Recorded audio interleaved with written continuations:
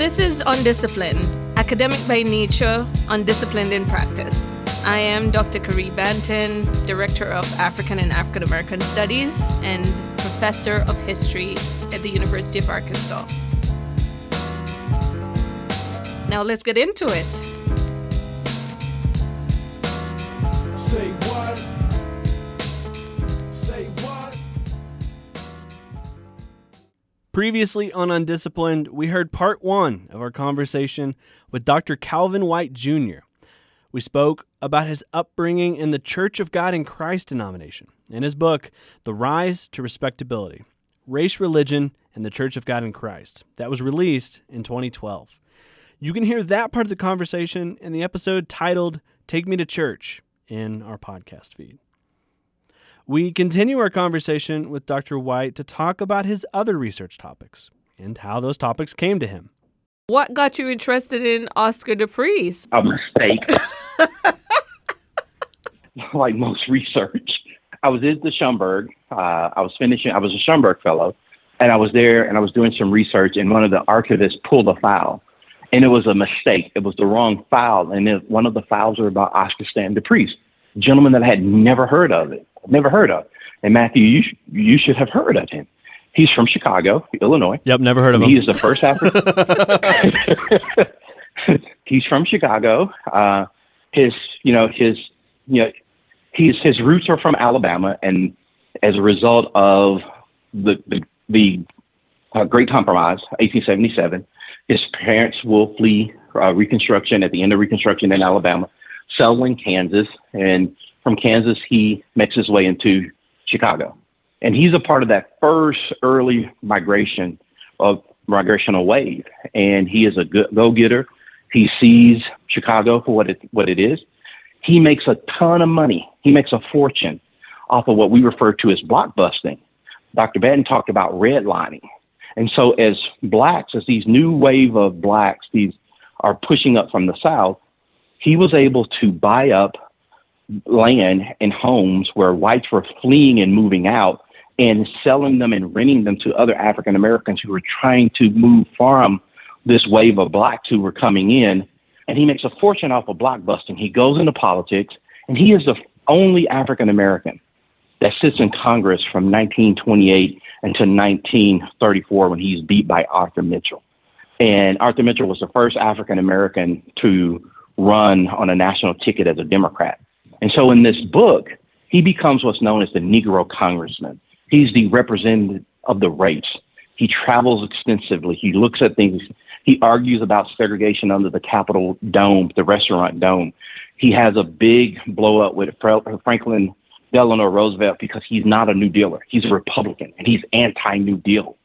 So I'm looking at his life and his legacy and what he meant to the state of Illinois, but not only the state of Illinois, but the people, blacks of the country. And the thesis of the book is I am arguing that Oscar the Priest is the first political casualty of this massive realignment as African Americans flee the Republican Party or the party of Lincoln into the party of the Democratic Party. And so I use his life to show this massive realignment that happens as a result, what I argue that starts in earnest in 1934. So that's the subject of the book that I'm currently writing right now. Can you talk a little bit about the party switch that eventually happens, and do you think that kind of is a precursor to what happens there when we think of the Democratic and Republican Party in America? I think it's a natural transition. The Priest was a part of what I refer to as the old guard. The last African American to sit in Congress was in 1901, and he's from North Carolina. And his last day in Congress, he gives this roaring speech on the House floor. He talks about, you're going to have to grow used to seeing people like me in Congress. And so he's a bridge from those old Reconstruction politicians, this wave of black politicians that sit during Reconstruction. And so I like to say that he hands this off to the Priest in 1928 when he arrives there. What you're starting to see happen as a result of this is African Americans are really in need of relief programs. They believe in relief programs. And I want to talk about this because we talk about this when we get to the book. At this point, we're not talking about welfare, Matthew. Mm-hmm. We're talking about relief programs. We're talking about governmental assistance. There's not welfare. African Americans are desperately in need of that, but because of Oscar DePriest's politics, he is a staunch Republican, like all of those before him was. You got to remember, no respectable African American would ever have been member of the Democratic Party. It was a party of white Southerners, the same party that oppressed them. And what he doesn't realize is this whole paradigm shift that is occurring. It starts earlier, even with Eleanor Roosevelt. I mean, and some of the olive branches and some of this slow transition that starts to happen. And it climaxes as a result of his failure to deliver what many people in the 2nd District of Chicago believe to be adequate relief as a result of rendering aid to African Americans as a result of the Depression in the same manner in which whites were receiving that aid. He didn't like it and he wouldn't support it because he was not a Democrat. And that opens that door that allows for Arthur Mitchell to come in and run as a Democrat. And from there, I say that is the first catalyst. And there's a lot of other smaller things that happened there, but that is the first catalyst of this massive realignment. And I use his life as a way of detailing how that happens. One of the things, and Dr. Benton can attest to this, most of our students who are in our class, when we start talking about Reconstruction and Reconstruction politics in early 20th century American history, and you see that in their eyes, they don't understand how all African Americans are Republicans at this point, are Republicans, because that is not what they are today. That story is intertwined into Priest's life of how that happens. And so that's how I sold it to the press. Because when I first talked to the editor, she said, who the hell cares about Oscar Stan DePriest? I said, well, it's a story about DePriest. It's a story about DePriest, but it's more of a first-person account of this massive realignment from blacks leaving the Republican Party to the Democratic Party that most people have no clue about how and why it happened. And that's what sold the book and got it on the contract. You have a monster on your hand, Dr. White, because, with the whole elections in Georgia and Warnock and Walker, I've seen this question everywhere that blacks used to be conservative. Black people belong to the parties of Lincoln. And I'm just like, come to the list. It's like, I'm interested to know what do you think happened? Please tell me what happened. How did they get, Dr. Mann, you and I both know that many African Americans, many, not all, because African Americans are not a monolith. Right. We talk about this. But many African Americans, the funny thing about it is, I digress here, is the fact that many African Americans, especially Southern African Americans, are, from a cultural and social point of view, they're very conservative. You and I both know that. Yeah, they're very Caribbean conservative. People as well. Absolutely. Politically, they're not. And so I always laugh when I say that Republicans really missed the boat on a lot of that, because I think from a social and cultural things, there are a lot of natural intersections that could be made there, but it's the political divide that keeps them from uniting. So, particularly issues around race. It's the issues of race and racial policies that you're not going to vote against your dignity. Absolutely. Once you get that book out and people start digging into that, you're going to be on the circuit, my friend. We'll be right back.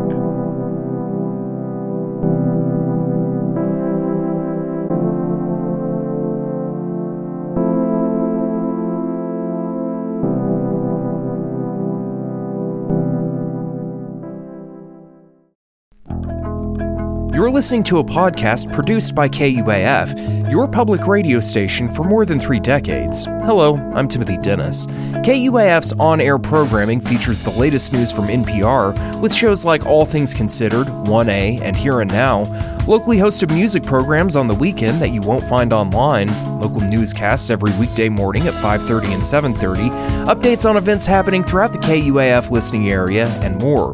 To listen, tune your radio to 91.3 FM, visit our website, kuaf.com, or tell your smart speaker to play KUAF. So let's talk about this book that you and Michael Pierce put out. How did this come about? Honestly, it came about as a result of, it's really the brainchild of Dr. Pierce. As I said before, we were coming up in 2019 and the year before, and the 100-year marker of the Elaine Race riots, or that happened. And we were thinking, and all of us, I know Dr. Ben, you were, and people at the Prior Center, and I was, but we couldn't think of a way to really properly, commemorate respectfully, looking at the pain and the anguish and the, resistance that those people did that day at Hoop Sport right outside of Elaine. And Dr. Pierce, Michael, showed up in my office. And like I said before, we always talk, and that's not unusual. But typically we're talking about our families, our kids, or what's going on. And then he says, hey, how about we bring in a group of people and we talk about Elaine from a conference perspective, not just Elaine, but race, labor, and the Arkansas-Mississippi Delta to commemorate Elaine. And as I always tell the story, it was an excellent idea. And I said yes from the beginning, but we had a problem. With every great idea, you need money. And so we were able to team and partner with Dr. Angie Maxwell, who's the director of the Blair Center for Southern Studies. And she was able to fund, with the help of Fulbright College as well, the conference. But one of her major stipulations was she wanted the proceedings or what happened at the conference to be published for the public domain and the public good and the intellectual good. So that's how it came about. It's really the brainchild of Dr. Pierce, our colleague Michael Pierce. And it started as a result of trying to remember, study, and also pay respect for those who lost their lives in Elaine. And, at that point, that was 100 years ago. So we talked extensively about all the other massacres that happened. And the Elaine Race Massacre, as we talked about, was perhaps the largest one. What happened? What happened in Elaine? Arguably, it is the largest, and most historians who study the time period don't disagree with that. As professionally trained historians, Dr. Van, we have to be able to so-called prove that, but we have many people who do not deny that or push back on that. The numbers of the amount of deaths, we believe, are well over 200, where there are 5 white casualties, but the deaths of African Americans are believed to be over 200 there. What happens is everything you talked about earlier with Matthew. I mean, it's quintessential. You set it up quite nicely and gave the context for it. As you see some African Americans returning home from World War II, you see greater expectations, and you see the unionization of sharecroppers there. And as a result of some African Americans who had left the land, had left the South and resettled into Chicago and places, Detroit or Flint and places like that, you saw whites in the Arkansas and Mississippi Delta really needing labor and cracking down on the movement of their labor. But African Americans saw this as a prime opportunity because of that shortage of labor in the Arkansas, Mississippi Delta to kind of renegotiate, force negotiation for better wages as a result of sharecropping. So they try to unionize, and they have a meeting at a little town, a little outlet. It's not even a town, called Hoop Spur at a church. Whites get word of it, and although we don't know exactly what happened, but there erupts from there a race riot where it will be the first time that Governor Charles Bruff, would actually release the Arkansas National Guard. And we know that planes would actually bomb certain parts of the town there. So it erupts in this massive race riot where later there would be 12 African Americans who would stand trial, later would be acquitted, but it completely upends that area. And it's kind of the marker. I like to say it's the marker that most people, live their lives by there. And so it's one of those things that had never really been talked about in great detail. Many African Americans still don't like to talk about it.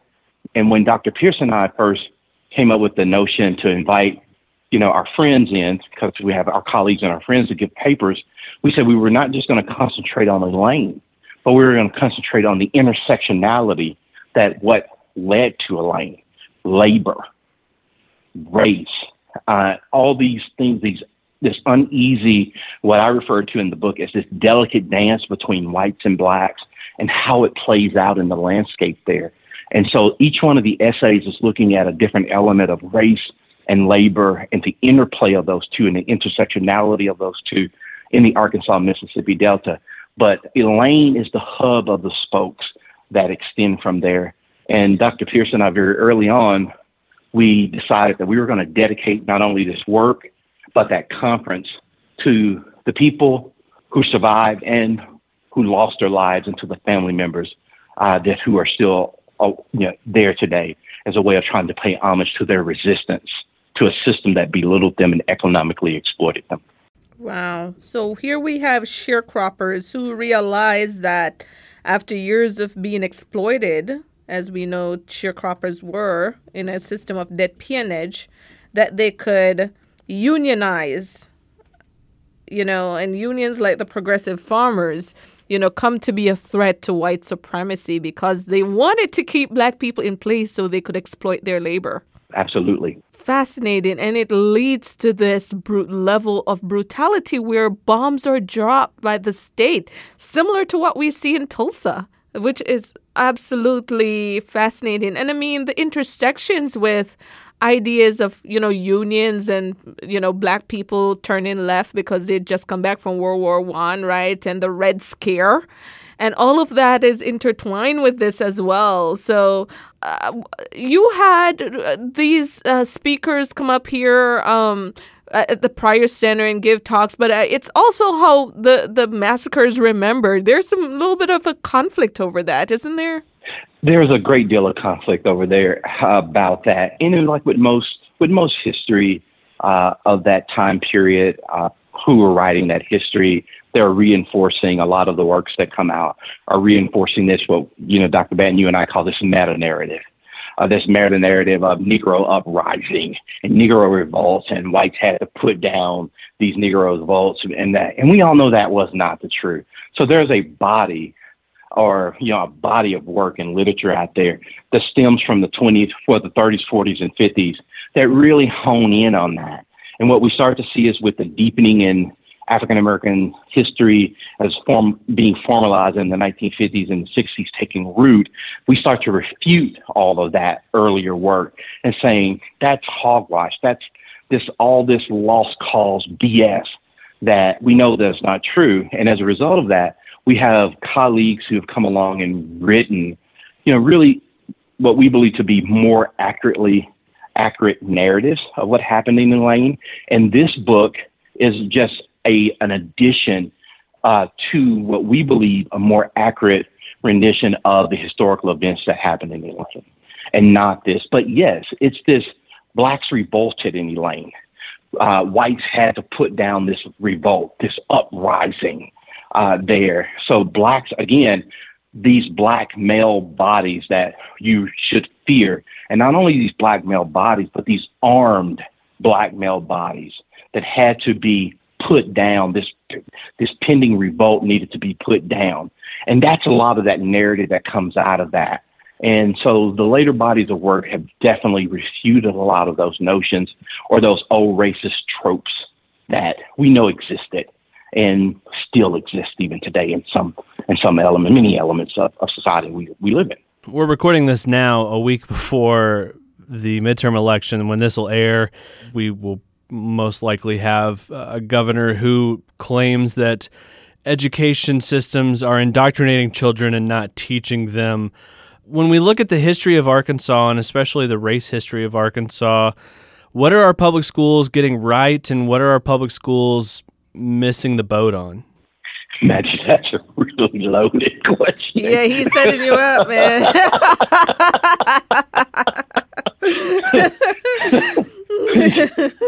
I'm just... Well, let me give you an out here. Let's redirect that question a little bit. When we think of the way we talk about Arkansas history and public schools in Arkansas, what could schools be doing better to tell a more full story of the complicated history that we have here in Arkansas around race? Absolutely. And I'll go back to your original one as well. Telling a complete history and a complete narrative it not only empowers African Americans and minoritized people, but it also helps the majority. And those two things are not mutually exclusive. We are living, our kids will inherit a ever increasing globalized world.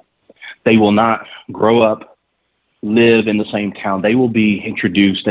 They're being trained for jobs that many of us don't even know about now. And so they're going to inherit a really diversified world in many aspects, and not just along race and ethnicity, but along that spectrum of diversity and what that means. And I feel like as we, as Arkansans and our public school systems, are not doing not only black kids, brown kids, any type of kid who sits in a classroom, white kids, a service when we are not equipping them to deal with the real world in which they are inheriting.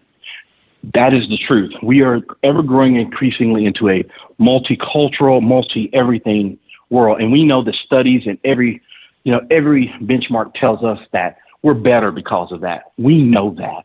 But yet we have a society that pushes back against those notions when we know that everything tells us when you put a diverse group of thinkers, people who do not look like each other, worship like each other, that there's innovation and discovery that comes out of that multiplicity of thinking and lived experiences.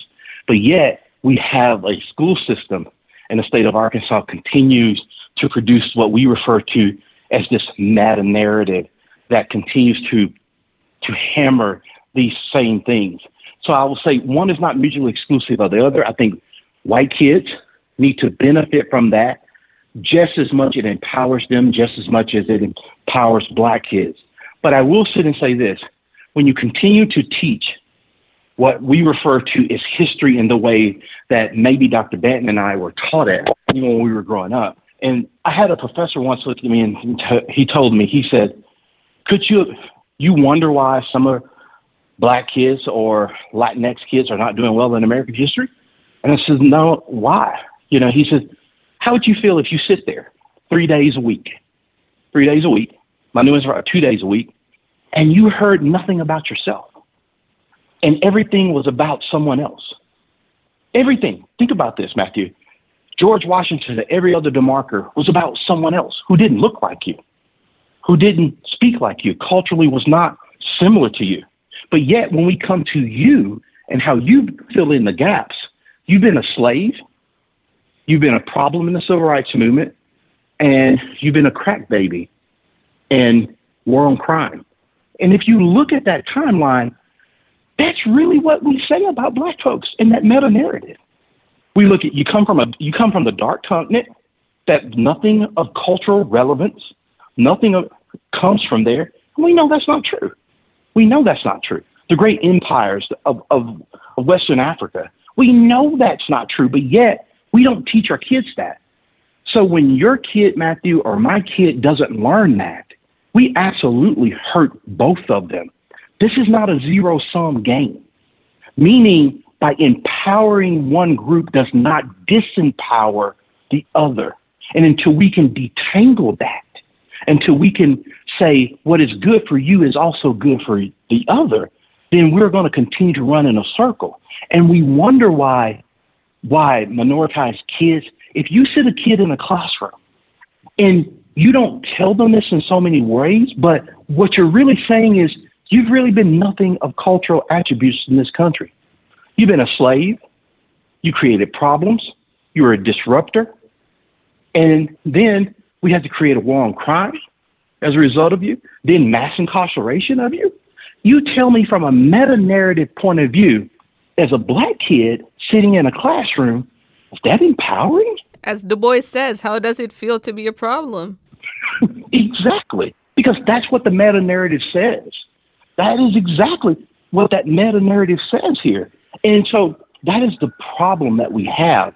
And now we can expand that now, whether it is binary, non-binary gender, whether it's transgender, it all plays out the same.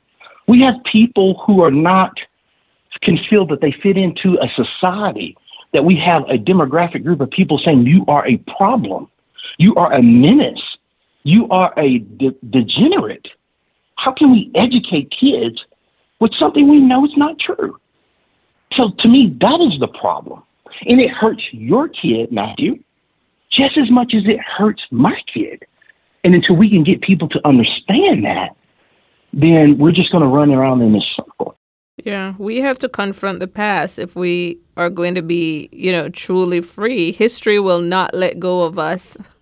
History will not let us go. Absolutely. It's we're as Baldwin says, we're pinned to a history, or perhaps to a lie, that keeps us from creating our better selves and a better world. So I'll say this. When Baldwin said, when Baldwin said, "I am not your Negro," when he said, "I am not your Negro," that was him throwing off every yoke, chain, racist throat that America had ever thrown on someone who looks like him. That was him saying, I am who I am, regardless of what you say I am. I am not your Negro. I'm not your Meaning boy. that was him. Exactly. Because a history and educational system teaches certain things. And we as African Americans, we say this all the time. Anybody, you better teach your young men and young women who they are, because if you don't do it, society and the educational system will. And that's problematic. This is good stuff. Thank you so much, Dr. White. Thank you for this great information. And we are looking forward to the book. At the end of this semester, I will be checking in to see that every T and I has been crossed and dotted, and that this is into the press, and we will be, going forward with all of this stuff. On another note, Dr. White and I are also leading the study abroad to Ghana too. So, for students who might be listening, you're in for a great treat as well. Thank you again, Matthew. Thank you again, Kari. As always, I appreciate the time.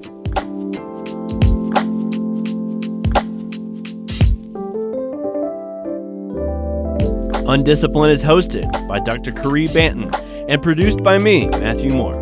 Thanks so much for listening. If you haven't had a chance yet, make sure to follow or subscribe on your podcast app.